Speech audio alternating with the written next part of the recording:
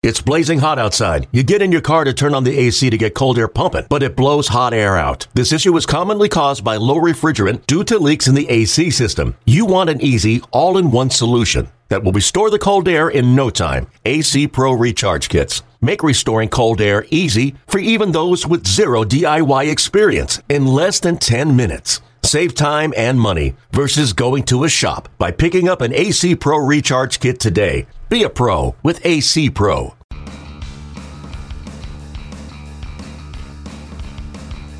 You're listening to MLB.com Extras, brought to you by MLB.tv. It's baseball everywhere. Hello, everybody. I'm Anthony Castrovent. Thanks for tuning in. I am joined, as always, by the fabulous Scott Merkin. Merk, we are going to do a off-season review for the Chicago White Sox.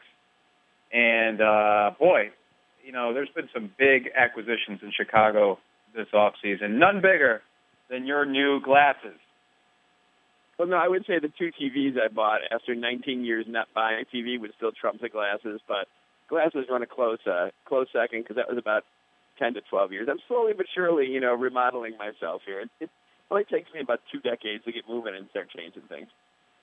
It's interesting because your new TV is high def, which you were not accustomed to, but then you go and get the new glasses. You would think you would have needed the high def, the better picture before your new glasses. I struggle to understand the Scott Merkin acquisition process, but I do understand what the White Sox are trying to do. They're trying to compete in 2016. The central thesis of going into the winter was, I don't know if thesis is the right word. I shouldn't have said thesis. I said the central question is, will they or won't they? Will they go for it again after getting burned in 2015, or will they kind of retool a little bit?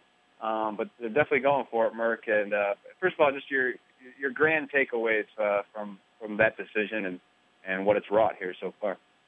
Well, I think it's a good off-season overall. I know there would be plenty of people out there, because I talk to them frequently on Twitter and see their comments, that think it was kind of done in half measure because they haven't got that last bat that people want. You know, they didn't get either of the three quote-unquote big-ticket free agents, although I think two were going to be pretty hard to attain no matter what you did, in Gordon and Cespedes. Yeah. But I think, you know, I've said this ad nauseum at this point, Frazier is one of the bigger off-season pickups for any team, not just the White Sox. And that's no offense to Saladino and Olds, who played there last year, but I just think he is the first really solid, you know, kind of daily third baseman you can count on really since the Joe Crede days. You know, and Frank Thomas even mentioned Joe Crede and Robin Ventura. He went back that far. So, you know, I know Todd didn't have a tremendous second half of the season, but I also know the Reds were well out of contention at that point. So that might have had a little something to do with it. But I think he's going to be a huge lift. And, you know, everyone you talk to, just a great guy in the clubhouse. And really because of the fact that he's such a power-packed hitter, you know, I think overlooked that he's a good defensive player and a pretty good athlete who can steal some bases and hit too. So that's a nice addition. And I think Brett Laurie is a great addition. You know, just that edge he brings that you hear about is something the Sox were missing a little bit last year. And again, I think, you know, they changed focus a little bit behind the plate, going a little more offensive minded, although both guys are, you know, good handler pitchers too. So we'll see what happens. And I don't think they're completely done yet. And I don't know if that means it's going to happen, you know, right after we hang up from this podcast, or if it's going to happen in mid-March at spring training. But I still think Rick Hahn is looking at, as you've written about and many other people have written about, there's a lot of good players still available out there. Yeah, it's crazy. I think there's 70 or so free agents as we sit here today in the second week of February now. And obviously not all those guys are going to command guaranteed contracts. Most of them will have to settle for a minor league deal. The White Sox, as we said before, Merck, they're still in a good position, having you know, 2 picks in the first round, having one of those picks protected. You know, they're the team a lot of people point to as one that could still do something with one of those remaining position players tied to the compensation draft pick. But as far as what has been accomplished, the Laurie and the Todd Frazier trade, the Frazier trade in particular, dealing from the system the way they did. I mean, Frankie Montas was, of course, a player a lot of people like. Trace Thompson, you know, really had a strong showing in his first call up to the big leagues in 2015. And it was interesting to me, Merck, that the Dodgers basically valued that package of players, and Micah Johnson included, over their own guys. Jose Peraza and Scott Schebler, who they send to Cincinnati. So a complicated trade in that regard, but just from the White Sox perspective, going that route for Frazier, how risky is that to give up a player, especially of Montas's caliber, in a trade like that? Well, I think one of the problems is, their system is getting better. I mean, by leaps and bounds where it was a few years ago, because it was, probably one of the worst in baseball a few years ago. And now, much more depth, better players at the top. But I think when you trade away 3 guys who are in your top 30 there, you're taking a risk. So but you have to give up something to get someone as good as Todd Frazier.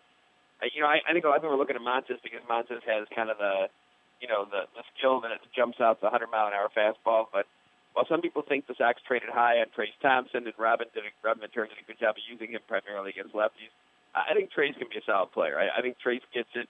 Trayce comes from a highly accomplished athletic family. For those the few who don't know, Michael Thompson, his dad, won championships with Showtime, the Lakers. Klay Thompson, one of the best shooters in the NBA, won a title with the Warriors. His other brother, Michael, also has played professional basketball. Trayce just gets it. And I think some of these guys, this is one of the things that I've talked about a little bit about Avisail Garcia. Sometimes it just takes certain players longer to really hit that level. And when they hit that level, they're off and running. And Trayce, it took a few more years in the minors to get to the right spot where he needed to be. But he was great last year. And don't forget, he was the best defensive outfielder they had in the system. And I like Micah Johnson, too. I think Micah fell victim to the fact that the team was awful defensively at the start of last year, and he was not strong defensively at that point. So they had to do something, and that was the easiest move to make, is to bring Carlos Sanchez, a better defender, in a second. But, again, it's a move they had to make. They needed Todd Frazier as part of this, this ongoing revamping process that Rick Hahn has talked about. And they didn't give up any of their top, quote-unquote, 3 well, they did. Montes was, at that point, one of the top 3. But they still were able to keep Anderson, Fulmer, and Spencer Adams in there. So, again, I don't know if it's a risky move, but I think it's kind of a calculated risk they had to take because of the fact of who they got back. One surprise, Mark, we didn't know for sure if they would address the catching position at all, and especially in light of needs elsewhere in the lineup, and yet it was the thing they went after first, was to change their look behind the plate. And I think that was really the first signal that, okay, this team's making an earnest effort to improve for 2016 and not just stand pat, but letting Tyler Flowers go and against Chris Sale's wishes, I'm sure, but and bringing in Alex Avila and Diner Navarro. Talk about that change behind the plate. Well, it sounded like there was a possibility at one point that Tyler could have stayed and been, kind of the Chris Sale and Carlos Rodon kind of catcher, and because he had a great rapport with both those guys.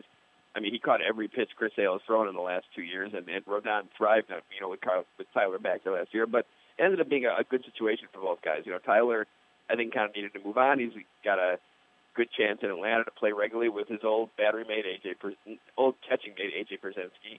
And the Sox just felt like, they had a bigger impact by adding better bats.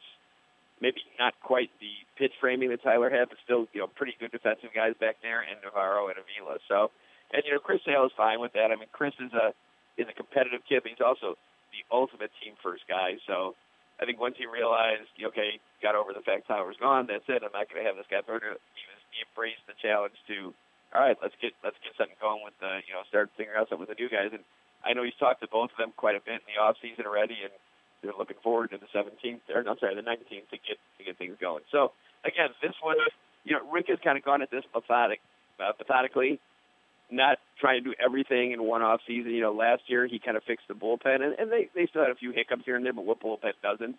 Much better than the year before because they had guys in spots now. They had guys in their roles, starting with David Robertson as the guy who was going to be the closer, barring a trade for 4 straight years.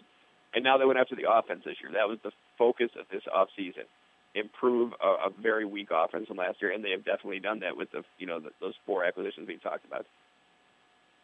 And you mentioned the bullpen. They re-signed Matt Albers, which is somewhat overlooked in the context of everything else, but obviously he was an important cog in their bullpen last year.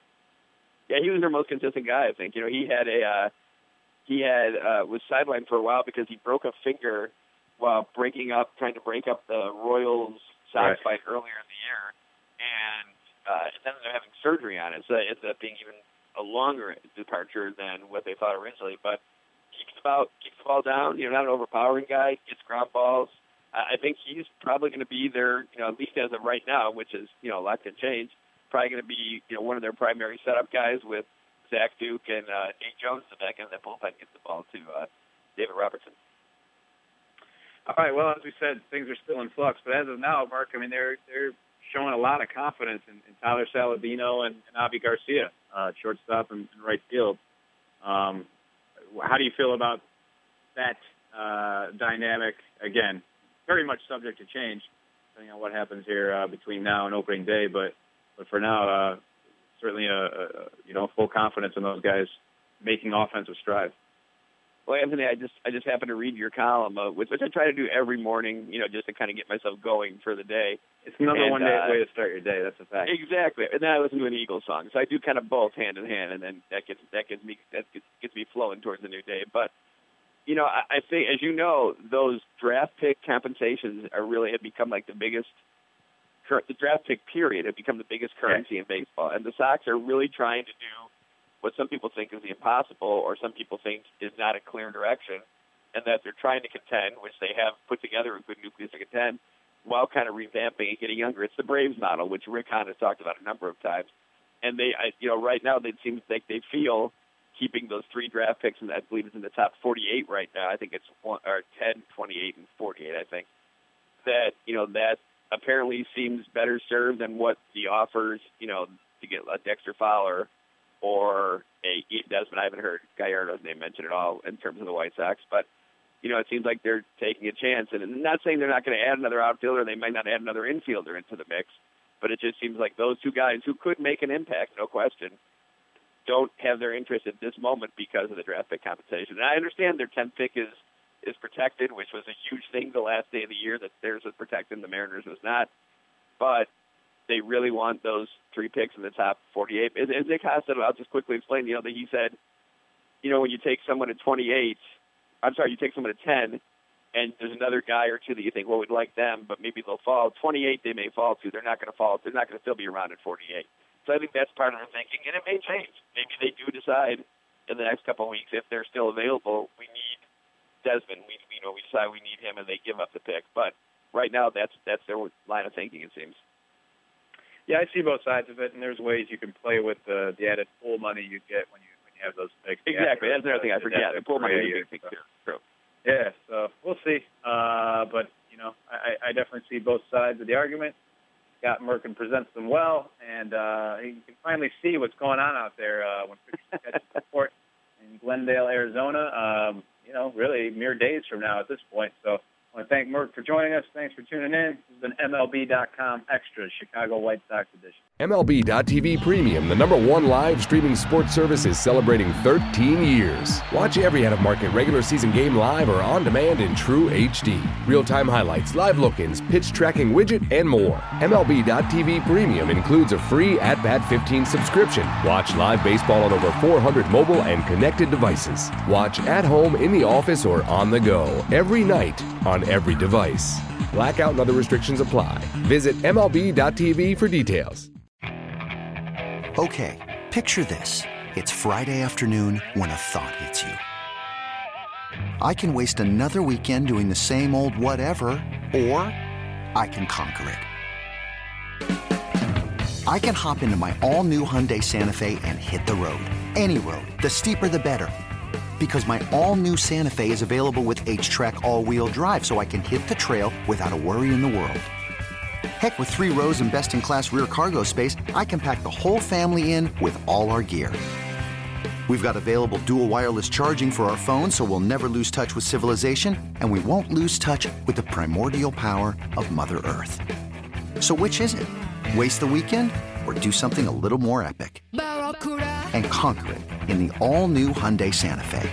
Visit HyundaiUSA.com or call 562-314-4603 for more details. Hyundai, there's joy in every journey.